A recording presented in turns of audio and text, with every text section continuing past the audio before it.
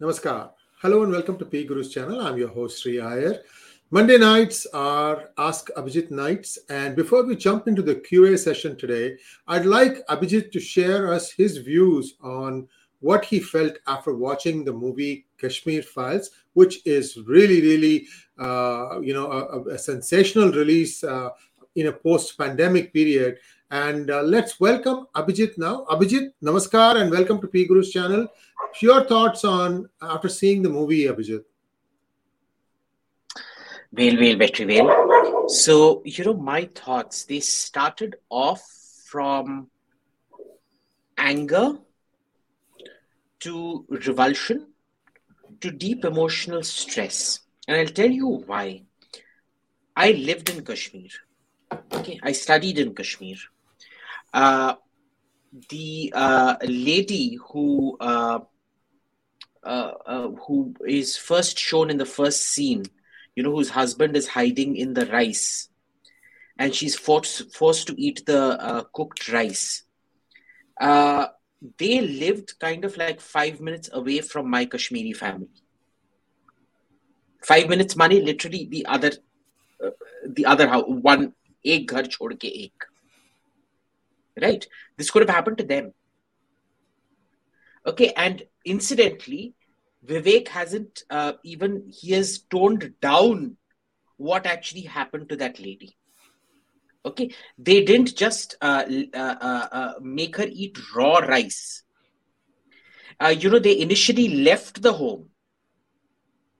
It was, this whole thing of this guy, this neighbor dropping the rice to tell them what happened. It was actually witnessed by the neighbors that the Muslim neighbor ratted him out.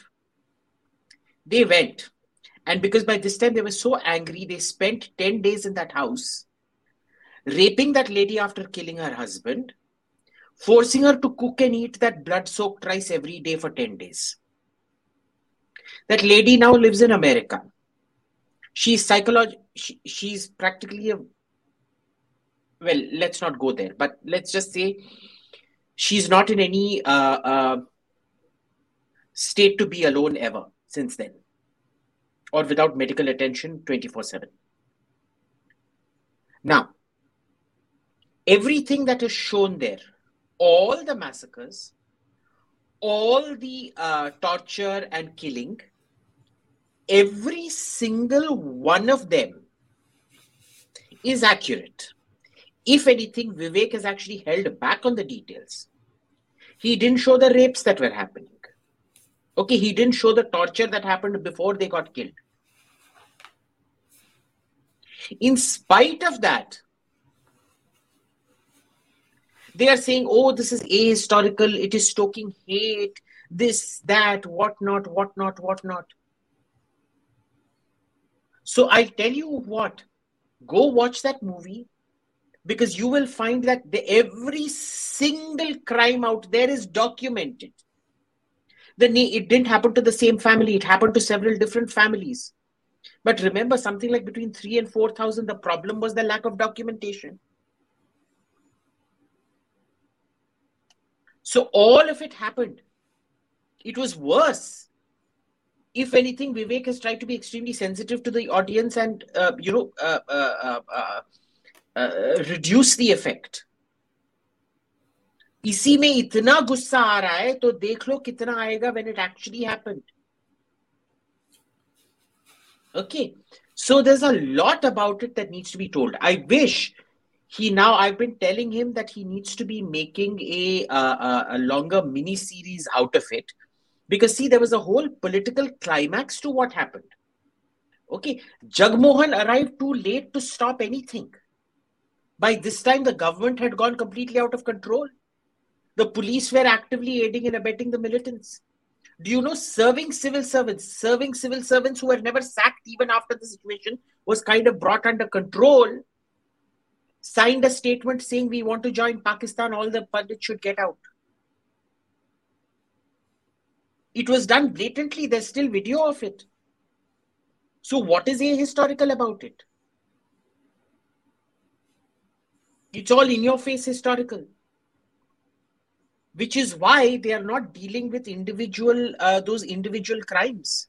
If you notice, the Heba Kadal massacre, the feeding of the blood rice, the nailing of the poet and his son, incidentally, whose eyes were gouged out, the sawing of the woman alive on the sawmill. All of this happened. They are not writing that. Why? Because they don't want you to know any of it happened. Okay, so go watch it. Obviously, it's set in a fictional movie where it happens to the same family. It did not happen to the same family. Obviously, it's they had to give a story plotline to it for it to appeal to an audience. But at least use it as a vehicle to read up on what exactly happened. I'm not going to name those names because most of those people don't want to talk about it. Why? Because they realize there's going to be consequences if they talk about it.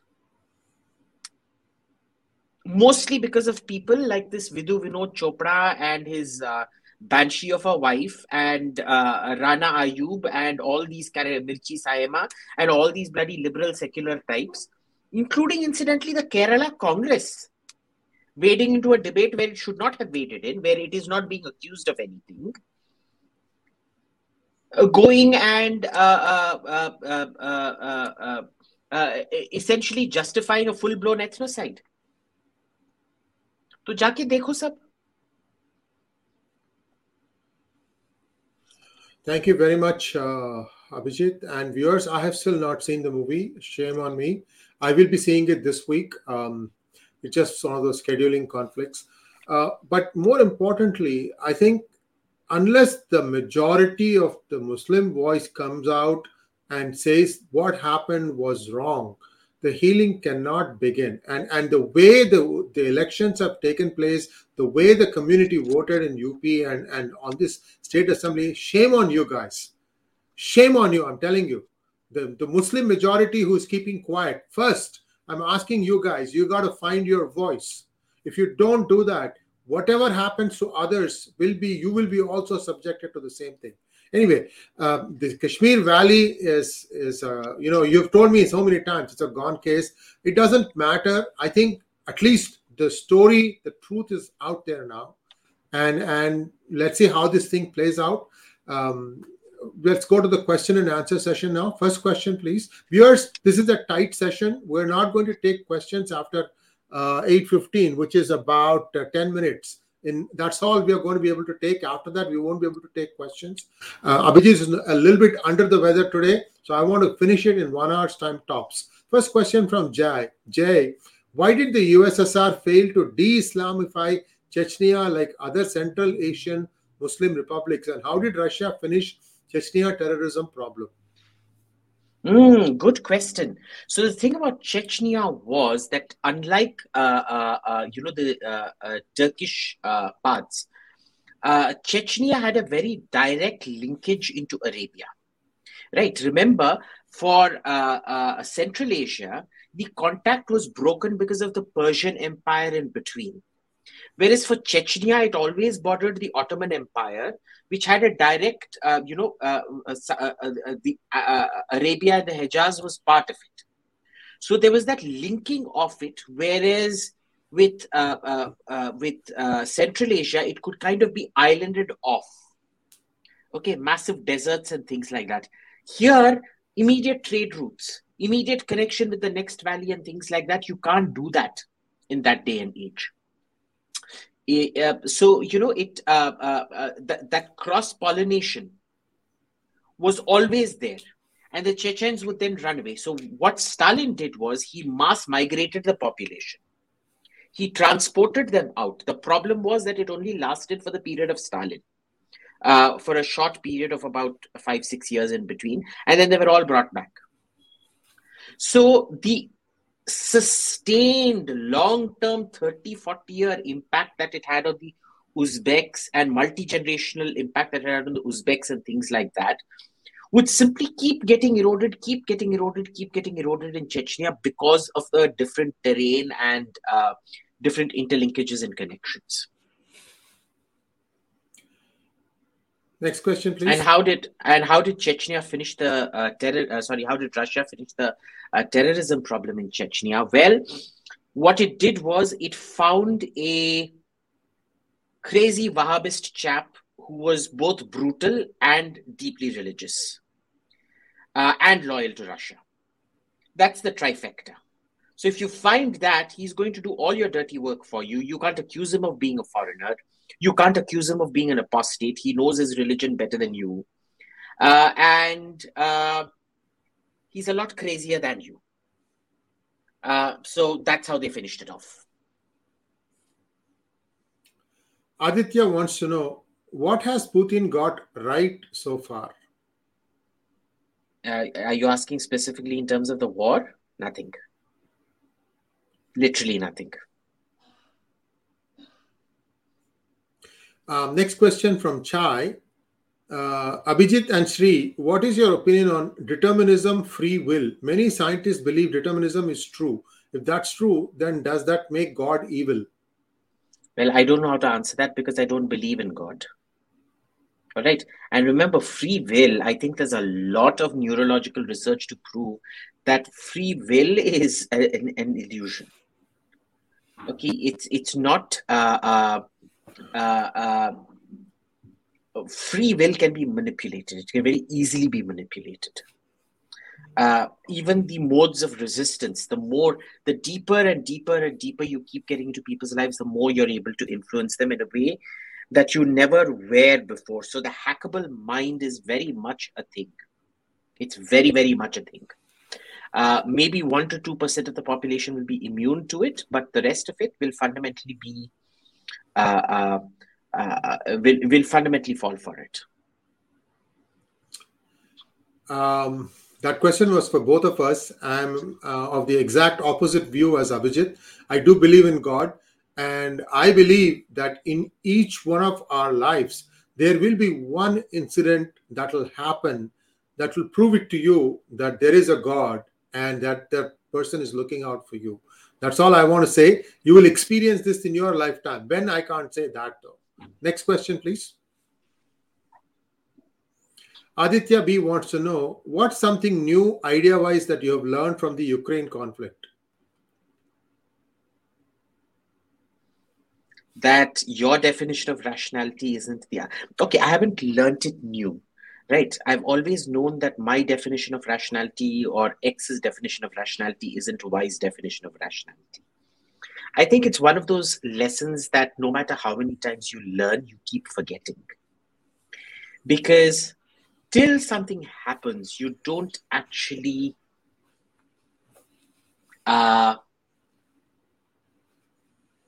game outside your own rationality or think outside your own rationality. So yeah, that's the one lesson relearned. Next question, please. Chai wants to know, US never punished Germany for buying oil from Russia when it put a lot of pressure on India for buying Iranian oil. Can we buy cheap oil from Russia instead of the Middle East? Gas, not oil. And US did not put pressure on Germany because, look, Germany is quite a way ahead in green energy than America is. They have given assurances in private that they will, which is why America is not pushing them. They did not put pressure on India for Iranian oil. In fact, they didn't. They structured it in a way where India could continue buying oil at extremely cheap rates, and that was the secondary level of sanctions, where India could actually buy from. You saw a lot of press reports saying that there was US pressure on India. There actually wasn't, because in private, when we were sitting and talking to the Americans, they explained it to us why they don't want us to cut off oil supplies. Because the second part was that when we bought oil from them, we bought it dirt cheap. And it kept money circulation in Tehran, but Iran was forced to sell us oil at under cost price, which was very good for us. So Iran was essentially making a bargain with the devil.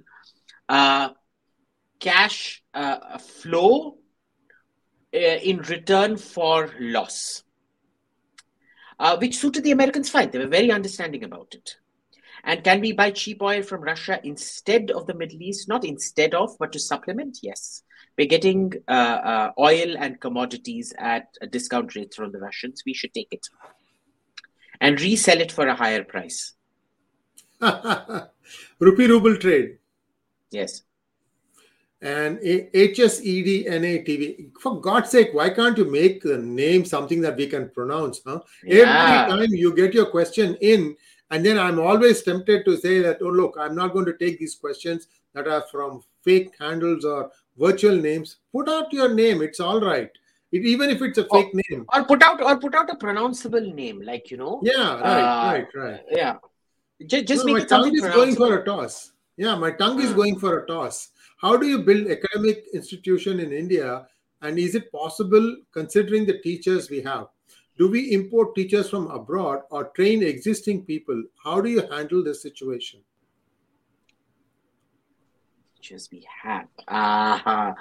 Look, you can build 3 or 4 centers of excellence with the total good manpower we have, but can you provide uniformly good education with the current manpower teacher, as in the teaching manpower we have? No. Do we import teachers from abroad? No, because remember, it's a question of conversing in local idioms and local language. So even getting them from abroad isn't actually going to solve your problem. You have to train existing people. That is how you handle the situation. But one of the ways of overcoming it is machine learning. All right, so you program tablets. You program tablets to, into a problem-solving mode. And have intelligent people give lectures. See, why should you have the boring, monotonous teacher give lectures? Get somebody interesting, like some pop maths teacher kind of thing who's actually good at teaching to teach. So the same teacher can be teaching all these people, and the correction algorithms or the marking algorithms are programmed into the tablet. That, incidentally, under the UPA, the Akash tablet was that scheme only. That was what they planned to do. I don't know what happened after that, because it seemed to have just completely gotten dumped. Next. Shivam Goyal wants to know, Trad say that Macaulay education system was worse than our Gurukul system is better. And in the 21st century, we should move back to old Gurukul system. What's your view? Look, in a way, they're right in that a Gurukul system it does a lot of things. One is it's like national service. You're taking people away from that home, so they're bonding with each other instead of with their families against each other. Second, it was very low quantity education, high quality education. So great. Now, in this day and age, you tell me, how are you going to do high quality, low quantity education? How are you going to give that personalized teaching to everybody? How are you going to build boarding schools for everybody? You tell me. I don't see it happening, but best of luck if you can make it happen. There's this fundamental the modern Macaulay education system is an industrial age solution for an industrial country. The Gurukul system is a pre-industrial education system for a very reserved few elite in an agrarian economy. Its time has passed. It has no relevance today. Next question from Amarchand D. Hi AIM. Did India fire a BrahMos deliberately at Pakistan? I knew this question was going to be asked. Yeah, let me call Naru and ask him. Ching ching. Hello, Naru. Oh, Naru, how are you? So sweet. Yes. Boss, how am I meant to know, boss? मेरे पास direct line है क्या नरेंद्र मोदी जी के पास? नहीं ना. I personally think it's a horrible accident. I think you look at everything, the change in the trajectory of the missile, the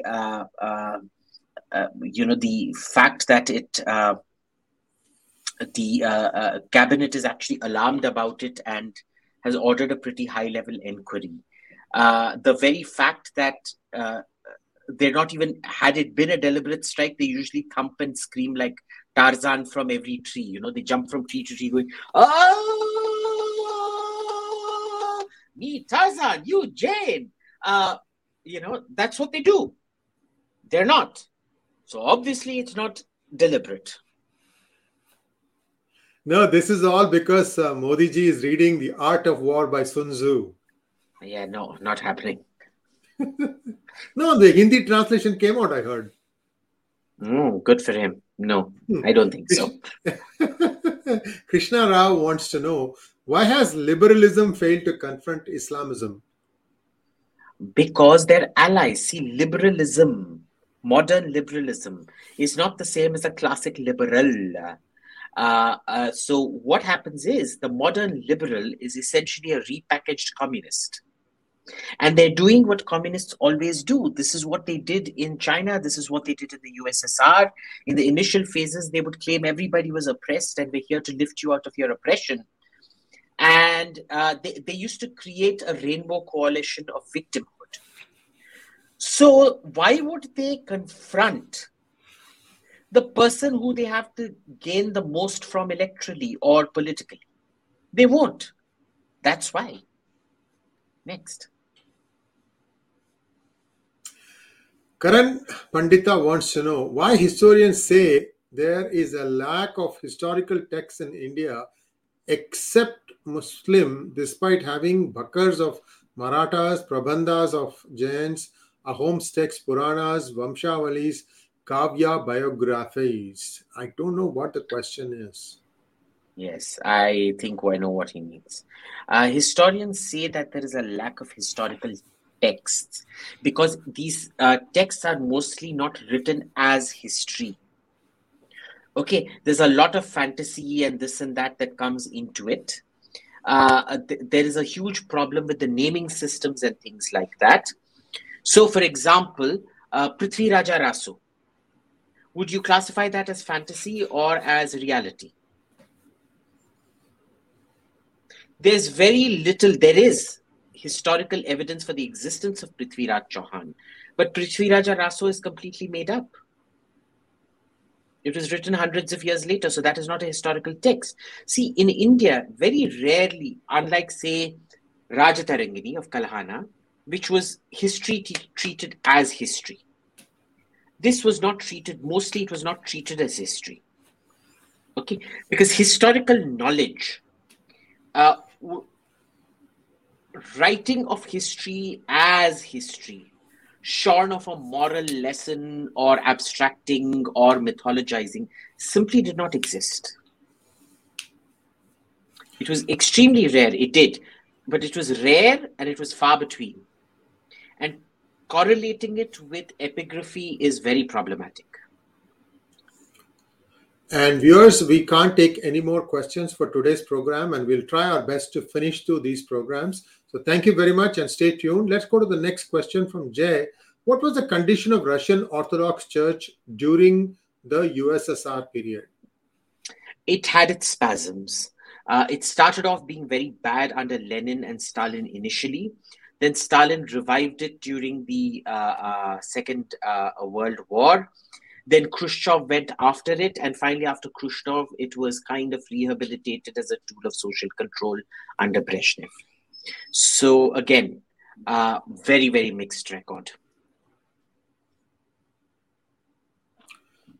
Next question, please. Krishna Rao wants to know, the Kashmir Pandit genocide happened because they outsourced their security to the state. Is state monopoly on violence actually a pipe dream? Yeah, state monopoly on violence is the hallmark of a first world country. A third world country fundamentally does not have a state monopoly on violence. The state is not that efficient. So they didn't outsource. They simply never, like others, accepted the fact that the state does not have a monopoly on violence. The Kashmiris allowed themselves to be deluded that the state had a monopoly on violence, or that it would be used to protect them. Next. Karan Pandita wants to know, will West survive or get collapsed due to wokeism and Islamism? Islamism, no. Wokeism, yes. It probably, look, some parts of it will survive, but mostly it's going to collapse because of wokeism. Not very quickly, but it's going to be a long, slow, painful, drawn-out process, but it will ultimately. Did you know, Abhijit, that now many colleges are now not asking for SAT anymore for admissions? Yeah, because standardized entrance tests are racist. Well, I don't know how you can judge somebody's capabilities, especially in the highly competitive schools, because it's going to give rise to other problems. Anyway, this is the topic on its own. We have to discuss this separately. Aryan Singh wants to know, increase in world atheism, is it good for the world in your view? I used to think so. Now I don't. And I'll tell you why. What religion did was very imperfectly create a social code, a social conduct code, and a moral compass. I generally thought that humans had evolved enough that we did not need religion anymore for us to behave as fundamentally good human beings. And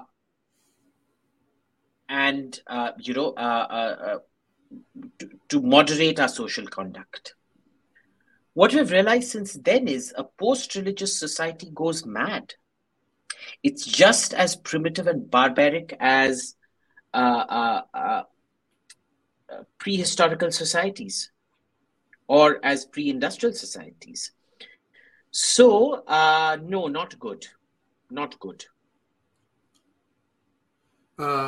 Is it Kanda or Kanda or Kanda or I don't know what exactly it is. Kanda batata, onion potato. Okay, Kanda Batata. What do you think of the unions that are being formed of several US companies like BuzzFeed Union, New Yorker Union, etc.? These companies deserve these unions too. Yes, they absolutely deserve the union. I support all unions in America, especially the more disruptive, the better. But the problem is with wokeism, you have a way of controlling the unions. You can just get anybody to make some accusation against the other or claim privilege or something or the other. And the end of you. If you're black, you can still be accused of Me Too. If you're black, gay, trans, you can still be accused of Me Too. There's always a way of removing you for something or the other. So I think they've found the perfect way of creating chaos in the workplace without management picking up a tab, except in at least 5 to 10% of those cases, the workers will win. And in those cases, I'm thrilled about it.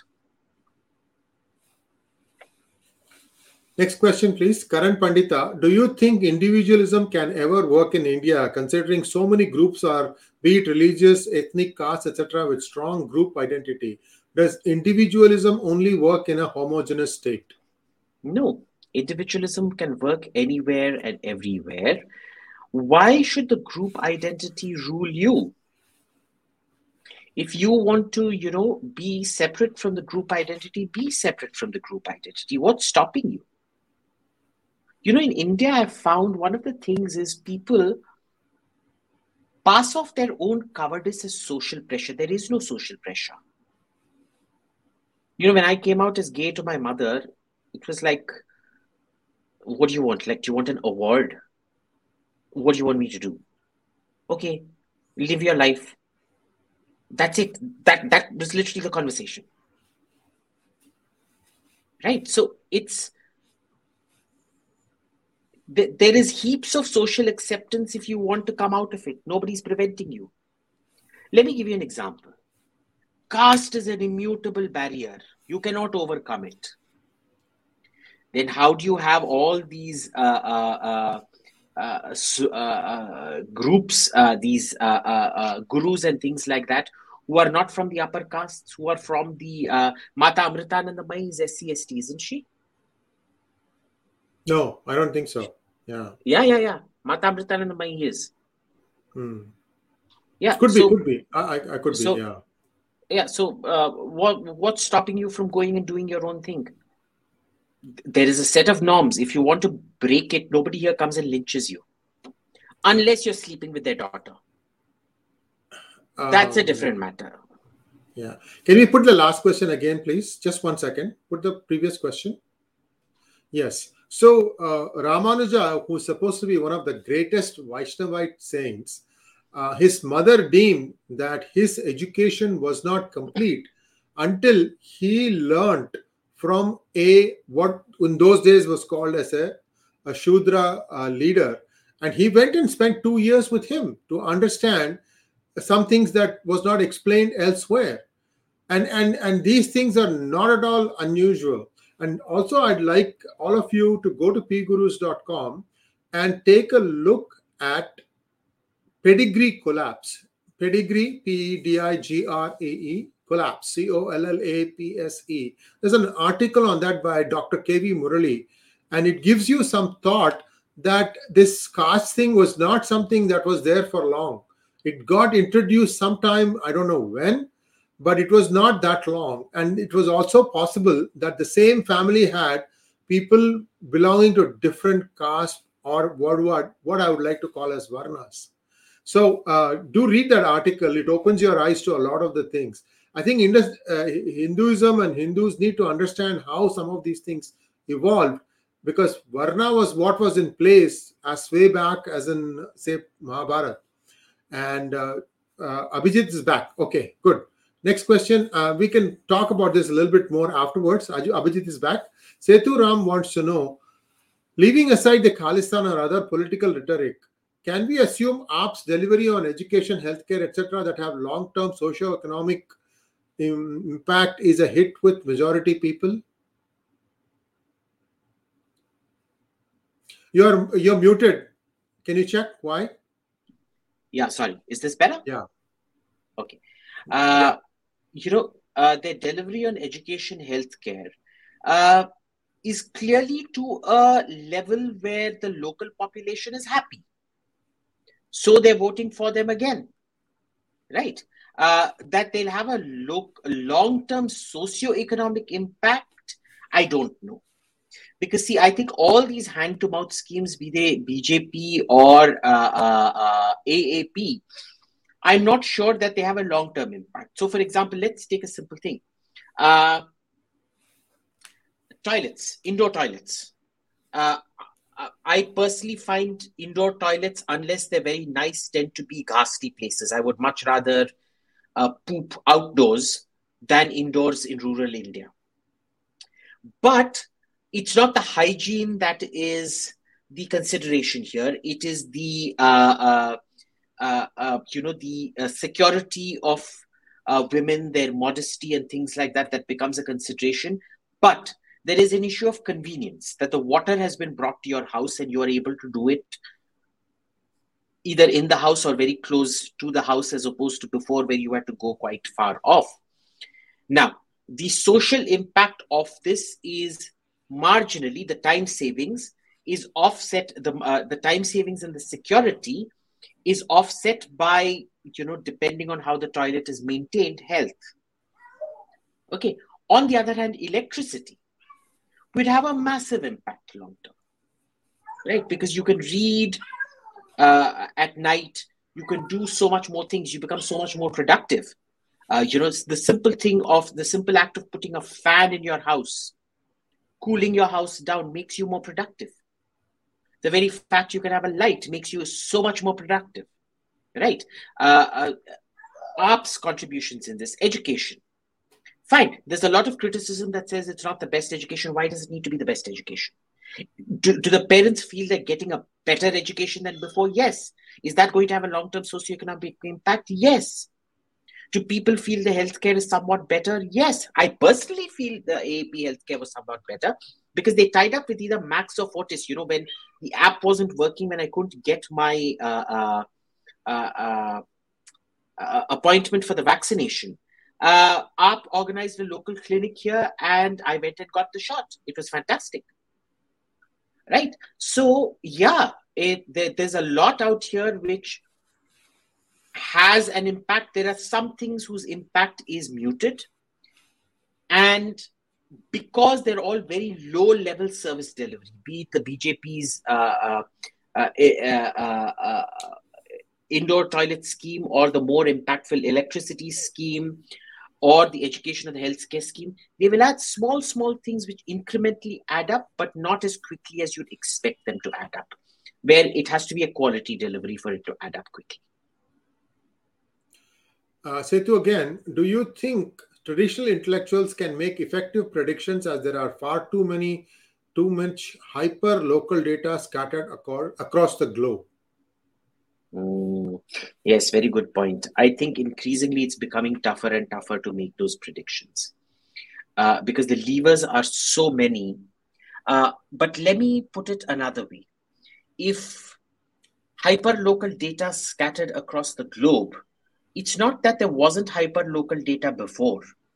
It's just that because of our interconnected world, that hyper-local data is being more impactful. But it also means you can also monitor that hyper-local data, right? So it works both ways. It can also help you make better predictions. Next question, please. Krishna Raj wants to know your thoughts on Kashmir history mentioned in movie about Sufi invader. Have you read the sources mentioned? What Kashmir history mentioned? Which movie? Krishna Raj, could you please expand on this? We'll go to the question again when he answers this question of yours. What's your buddy saying, Abhijit? Is there something in the Kashmir Files movie? Huh? No. Okay. All right. Your thoughts on Kashmir history mentioned in movie about Sufi invader. Next. All right. Mr. Batata again. Did Saudi Arabia assassinate Jamal Khashoggi? Was it a good decision to assassinate him? I thought it was proved. Yeah, they did. Was it a good decision? No, I think it was an unnecessary decision.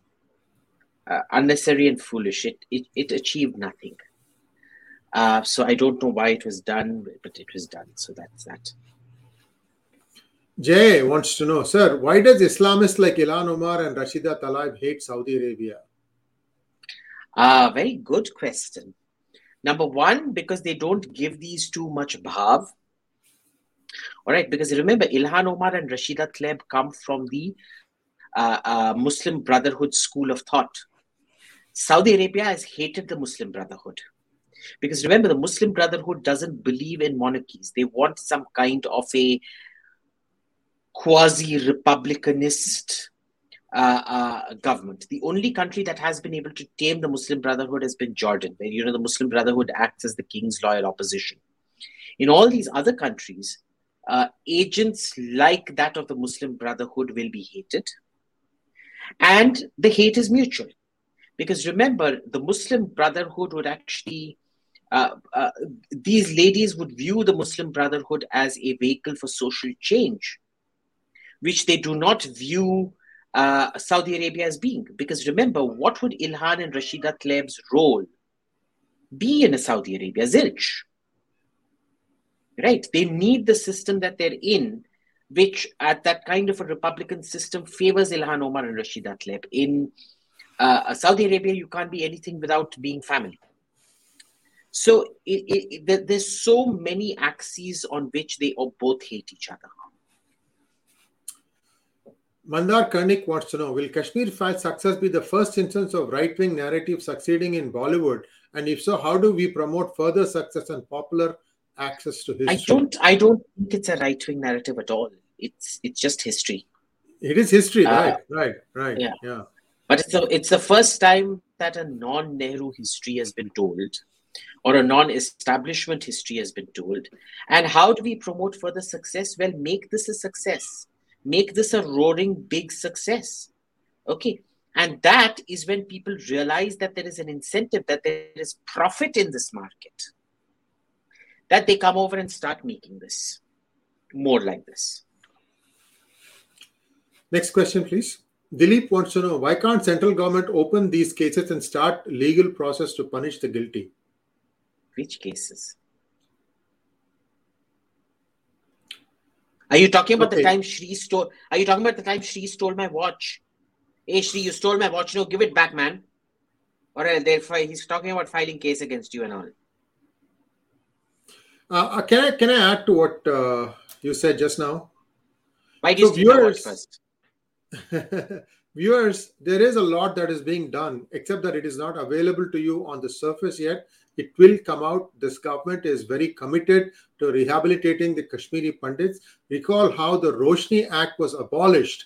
The Roshni Act essentially gave away all the property that the Hindus abandoned from Kashmir and left. And these were unclaimed property, but the Messrs. Abdullah and Abdullah found a way to give it away for free. And the ruse that was used was to try and say that there were several places where the electricity bill was not being paid, and therefore the electricity was cut.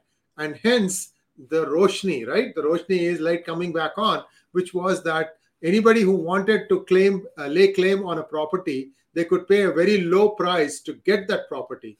That Roshni Act itself stands abrogated along. I think this happened in 2020. And unfortunately, still the Kashmiri Hindus have not gone back to resettle in their homes. I've had some first-hand experiences from people who went back after the 370 was abrogated, and the situation is still pretty bad. 9-year-old, 8-year-old children are told to hate kafirs, and the kafirs must be killed. This is the kind of hate that has been taught to these kids. And when you have that kind of a problem at such a young age, it's going to take a long time before reality sinks in that whatever they've been taught was in fact wrong. Look at how much invective that has been poured on P Gurus for just saying that perhaps India shouldn't remain neutral vis-a-vis the Russia-Ukraine situation. Is it? Anyway. Is he talking about Kashmir though? Yeah, it's talking about Kashmir, right? How do you know? I think the question was related. Okay. I think he was because talking about if it Kashmir. is, think of it this way: they are being punished. Bitta Karate is back in jail. Okay, Bitta Karate was released and then he's back in jail. Yasir Malik has finally been arrested and he's being tried for the IAF massacres. No? So they're catching all of them and they're putting them behind bars. Slowly but surely they are. Gaurav Kataria wants to know, have either of you noticed Indians studying abroad are generally more immature than non-Indians? Growing up overseas, I see a striking difference between Indians who did grade school overseas versus the FOBs. It's not uniform. It used to be the case once upon a time where, Indians didn't have financial responsibilities. The kids were paid for fully by the parents, whereas the Western kids had to earn their own living and things like that. Build up on student debt and things like that. So yes, once upon a time that used to be the case, not anymore. These days I find that the Western kids are a lot more woke and vocal than the Indian kids are, surprisingly. So I think that's changed somewhat. Next. To add to what Abhijit said, Gaurav, both my children, when they went through undergrad, they actually interned and did some 4 to 5 hours, or at least I think 10 hours a week as jobs, and they actually made some money, and that helped pay their tuition or whatever else. I mean, pocket money even, but they were encouraged to do internships, to do things. They could do projects and so on and so forth. I did not pay the entire fees by myself, and I'm very proud of the fact that I told my children and they did what they did because they understood the value of money. Mandar Kanik wants to know, there are dark web videos of anti-Muslim propaganda easily available, but anti-Hindu videos are hidden by Hindus themselves. Okay, if you insist. I've seen enough videos on both sides. I think one is publicized and the other isn't, but I've seen enough of both. Gaurav Kataria wants to know, last week I meant Naxal and not Nasal. Was there any increase in Naxal activity in 2021? No. And তোর নাকটা খুব সুন্দর. Okay, thank you. Desh What bhalo does amar that mean? natto. You look very beautiful. What does it mean? My nose. Okay. It is Sanskrit, but it's just spelled slightly differently. Go ahead. Dovetail wants to know what was the impact of 1974 nuclear test and resulting sanctions on India? Ooh. See, it was a cumulative effect. After the Yom Kippur War 73, there was that increase in oil prices. There was still the cost of the 71 war that had to be borne, which was crippling. Then there was the cost of the 10 million refugees that came in that had to be borne, most of whom never went back, which was again super crippling.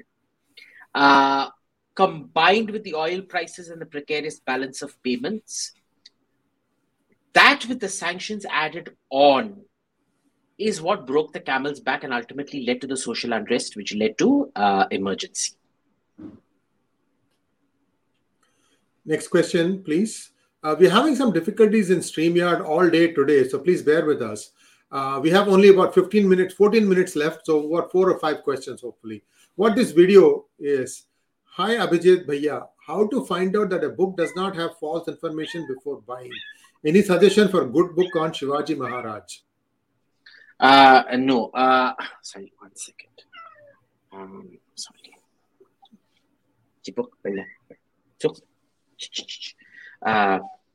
Sorry, 1 second. These kids won't watch, so I have to do something quite drastic. Yes, viewers. This is my latest book, book 3 of the Money series. You see, this is. Yeah. You know how to get rid of cats, no? Just a second. Yeah. This. You spray them. Spray water on them. And they run. Yes. Okay. Cruel so man. This cruel is man. No. This is essential. This is like what kryptonite is for Superman. This is for cats. So I bought this only for them. Go ahead. So sorry, where was I? Yeah, we're going to get to the question. There's nothing about Shivaji Maharaj, and you can't. The point of buying a book is to read it yourself and see where the false information lies. How are you going to know? So, for example, I could read a book and find nothing false in it, but you might have certain knowledge where you read it and find that it's false. And then we're talking, where I say something on P Gurus and you say, Abhijit, that's not correct. Where did you read it? Oh, I read it in that book. Well, that's false because I know this and you. The process of discovering that false information itself is the joy of reading. Absolutely. That's very, very, very nicely put by Abhijit, that you can verify. And in fact, when you read a book, right, you should reflect sometimes if there is a profound statement there, and then see for yourself. There is Uncle Google to help you at least get a couple of perspectives on something that is written in a book. So today, book reading can be a joyful experience, not like before, where you had to actually write it down and you had to go to the library and then go and look at something to get additional data. It used to be much more of a chore.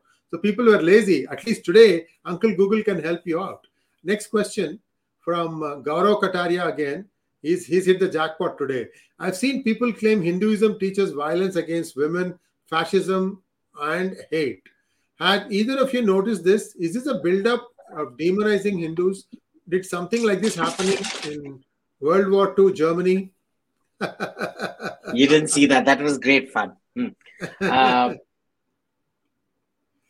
On the other hand, I sprayed it on the electric board. Shiva.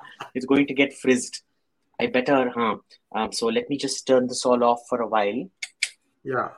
Sorry. I don't want anything frizzing. Sorry. Very bad. I shouldn't have done that. Anyway, where was I? People claim Hinduism teaches violence against women's fascism and hate. Well, violence against fascism and hate is not a bad thing. But violence against women is not a good thing. Yes, all religions do, boss. You tell me one religion that doesn't preach violence. The issue is, how is it interpreted? All religions have an element of hate. All religions have an element of fascism. All religions have an element of misogyny. The question is, what do you choose to take on board? What do you choose to reject? The problem is with a lot of the Abrahamic religions, you are meant to take all of it. You don't have the right to pick and choose. You have the right to interpret or reinterpret. In Hinduism, you have the right to pick and choose. So it's easy. It's clear cut. If it doesn't suit you anymore, discard it. So what? It's a build up to demonizing Hindus? No. The problem is you guys don't know how to defend yourself intellectually. So they're trying to demonize you, but you can't defend it. What is the thing about jati? When people start talking about caste, oh, you don't understand the difference between jati and varna. Why are you even going there, boss? You can't find a simpler explanation for jati and varna. No, clearly not. Go ahead and finish the thought. What is the simpler explanation? Go ahead and finish the thought. Look, in an agrarian, in a fractured agrarian society, all right, where property is an issue, where constant set of invasions and the threat of dispossession is a very real thing, the way it was for 700 to 800 years in India. At that point of time, the only unit you can depend on is a family unit. Okay. And after the family unit, you depend on whatever the caste, ultimately caste is what? You're all kind of related and intermarrying into each other. It's creating a kind of a social alliance, right? You depend on your social alliance against all others.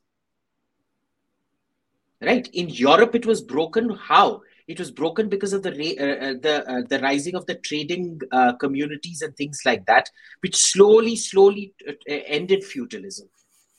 Here, you never had that. So you have to explain it in terms of the context. Yet what I've seen is today, people will justify jati and varna continuing today. And there's absolutely no excuse for it. Now, if you want to continue jati and varna today, you deserve to be demonized. Well, you don't deserve to be demonized. You deserve nothing because you're basically lobotomized if you think jati and varna are relevant today. Next question, please. Himanshu wants to know, if current generation of Western colonizers can't be held accountable for what their ancestors did, but still get to enjoy the inheritance, should a self-respecting country accept the borders? If current generation of Western colonizers can't be held accountable for what their ancestors did, should a self-respecting country accept borders? Yes, it is a legal principle. It is a legal principle that you can't essentially change, that the concept of privilege does not apply to countries yet. Maybe in the future that legal principle will change, but I think it has to do with, the Louisiana judgment. There is a very famous canon of international law. I think it is based on the Louisiana judgment, where, it is only when the canon of those laws starts getting acceptable that things can be measured. So as long as colonialism was legal, the fruits of colonialism are deemed legal. Colonialism, after the sort of delegitimization of colonialism, is no longer dealt legal. But because country borders were established sometime by the 1600s after the 30 Years' War, therefore they are to be held legal. So it is when a law is introduced and things like that. So the legality of boundaries and borders precedes the legality of boundaries, precedes the illegality of colonization. And one of the deals of decolonization was the rule of a successor state, that the successor state assumes all the responsibilities and legal obligations of a former colonial master when it is taking over. So you can't call that privilege, right? So there is a complex reason for it, legally speaking. Darsh Desai wants to know, in NCERT books, Pinochet of Chile was vilified as an evil capitalist dictator. Is it true or just propaganda by the left? I never read it in NCERT textbooks. I'm surprised you read it, but I haven't read it.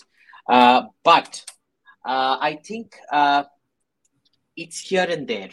He was partially quite a nasty character, but not nearly as nasty as most dictators at that time were. Fidel Castro was a lot worse. But he did a lot of good as well. He was almost single-handedly responsible for making Chile one of the most developed countries. And even before that, Chile had been an island of stability that hadn't had coups, unlike every other South American country. The chap who was actually plotting the coup was, in fact, what's his name? The guy who got killed by Pinochet. कौन था? Salvador Allende. Salvador Allende. So Salvador Allende was actually a really nasty piece of work. He himself was plotting a government takeover. He was importing weapons and arming his cadres to create riots and things like that. I know Salvador Allende looks like this cute, sweet old man. Oh, he could do no wrong. He was a nasty piece of work. Huh? So in a sense, Pinochet was protecting Chile. Did he go overboard? Yeah, he did. But overall, I think the very fact that Chile refused to throw him in jail, and the party that espoused his ideology won popular elections on several occasions after that, the Chilean right, should tell you that his record, even Chile doesn't view him as the kind of evil that other people tend to view him as outside of Chile. I think this will be the last question for today. Shashank Sharma.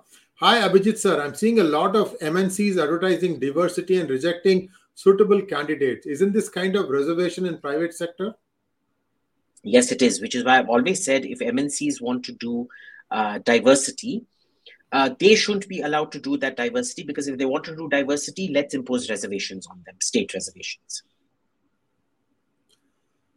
Well, I think we may have one more question. Okay, all right. We are done for now. So viewers, what happened last week was we had about 20 plus unanswered questions, but Abhijit couldn't slot a time for us to take those things recorded. We are going to try and do that as well as the unanswered questions from today, which is why ahead of time I said don't give us too many questions after like 8:50, 9:15 or so. So thank you very much. I'm sorry, thank you. I haven't been doing very well. So I've been quite under medication. So I'm very sorry about that. So as soon as I'm feeling better, I will answer this week and the last week's questions. Okay. Thank you so much, Abhijit. As always, a pleasure to have you on our platform. And viewers, we'll be back again next Monday without fail. Namaskar.